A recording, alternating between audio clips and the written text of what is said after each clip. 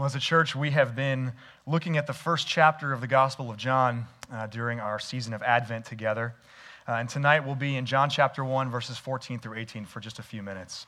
So I invite you to listen now with open ears to this book that we love. If you're using a black hardcover Bible that are under some of those seats, page 886 is where you'll find this text. John chapter 1, verses 14 through 18.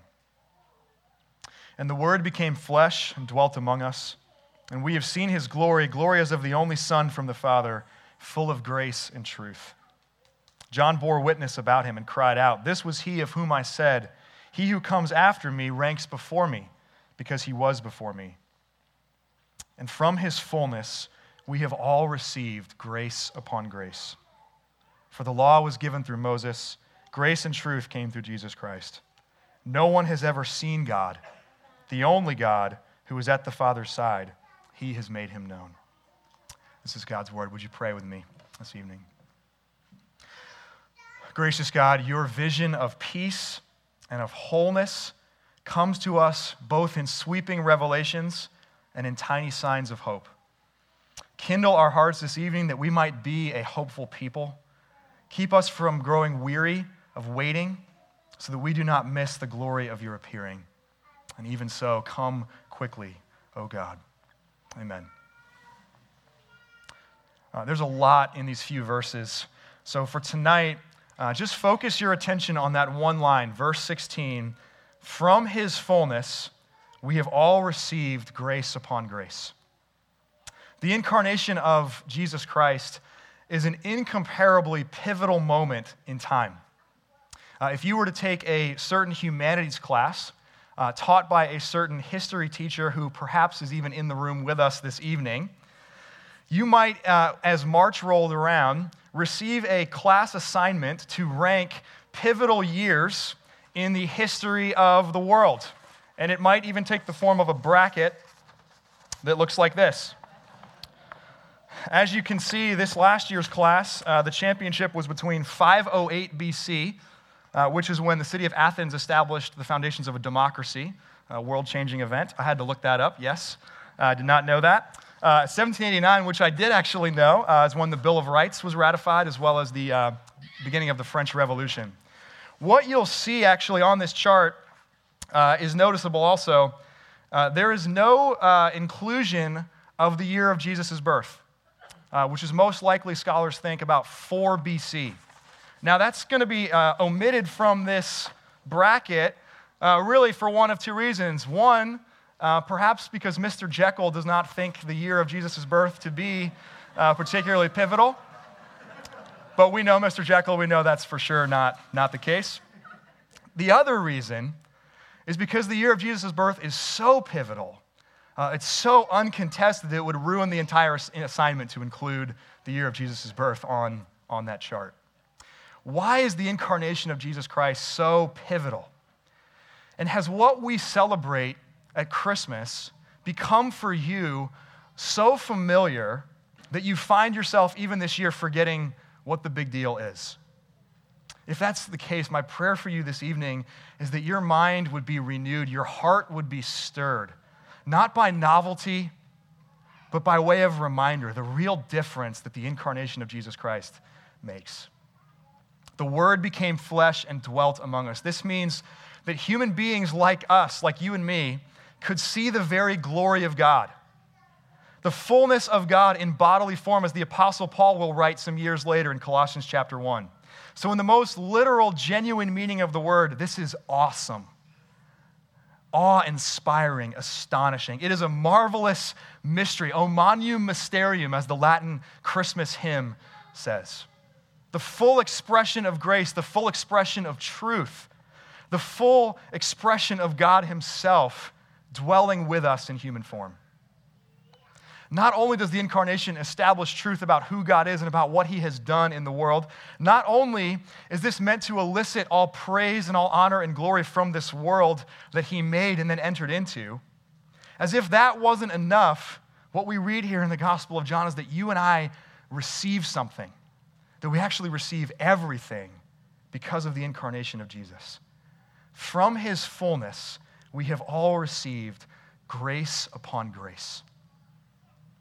Grace is the unmerited favor of God. We don't deserve it. We can't possibly earn it by our efforts, but we receive it anyway. How do we receive it? We receive it because of and through the incarnation of Jesus. So contemplate with me tonight just some of the grace that we receive because Jesus entered into our world and dwelt with us, among us. There's the grace of having a physical body and of seeing that body as a gift, not as a prison to escape. You and I need not, as so many other religions and spiritualities throughout history and even to this day, draw a hard line and compartmentalize between the spiritual and the physical.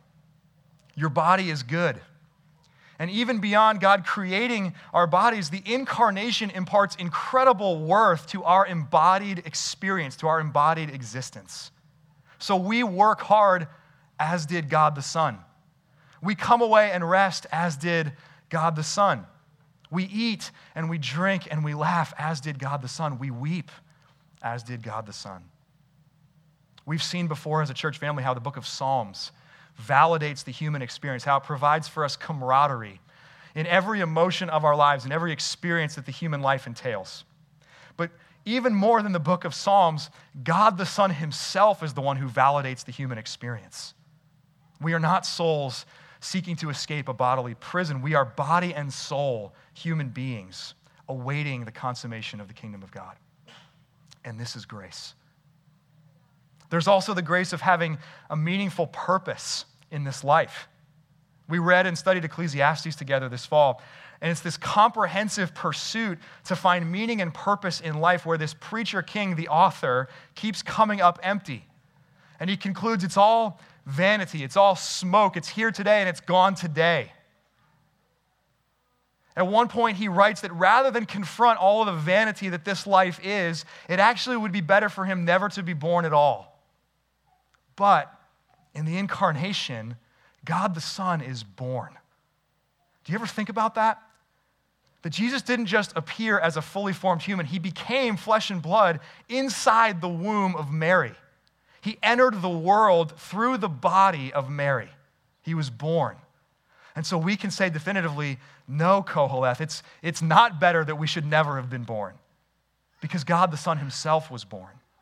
And he lived an earthly life in communion with God the Father, advancing the purposes of God the Father.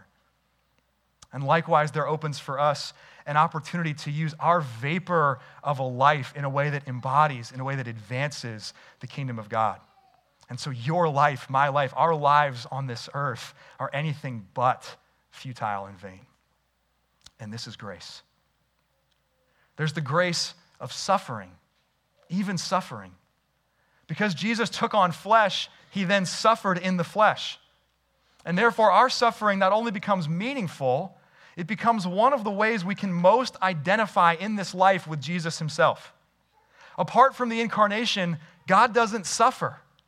He might lament and grieve, but he suffers in the flesh because he first took on flesh. He suffers in the flesh, we read in Hebrews, so that he might sympathize with us, that he might sympathize with our weaknesses. And therefore, because of his fullness in bodily form, we can become like Jesus in his sufferings, so that, as the Apostle Paul will write in Philippians 3, we might also someday, somehow share in his resurrection. And this is grace. There's the grace of access to God. Paul writes, there is one mediator between God and man. Who is it? The man, Jesus Christ. God the Son becoming a man is what secures our access to God. And in embodied form, Jesus dying, rising, ascending to the right hand of the Father, he ever lives and pleads to intercede for us. He invites us, he calls us to make our requests known to God. He calls us to draw near to the throne of grace, get this, with confidence that we might find grace to help in our time of need.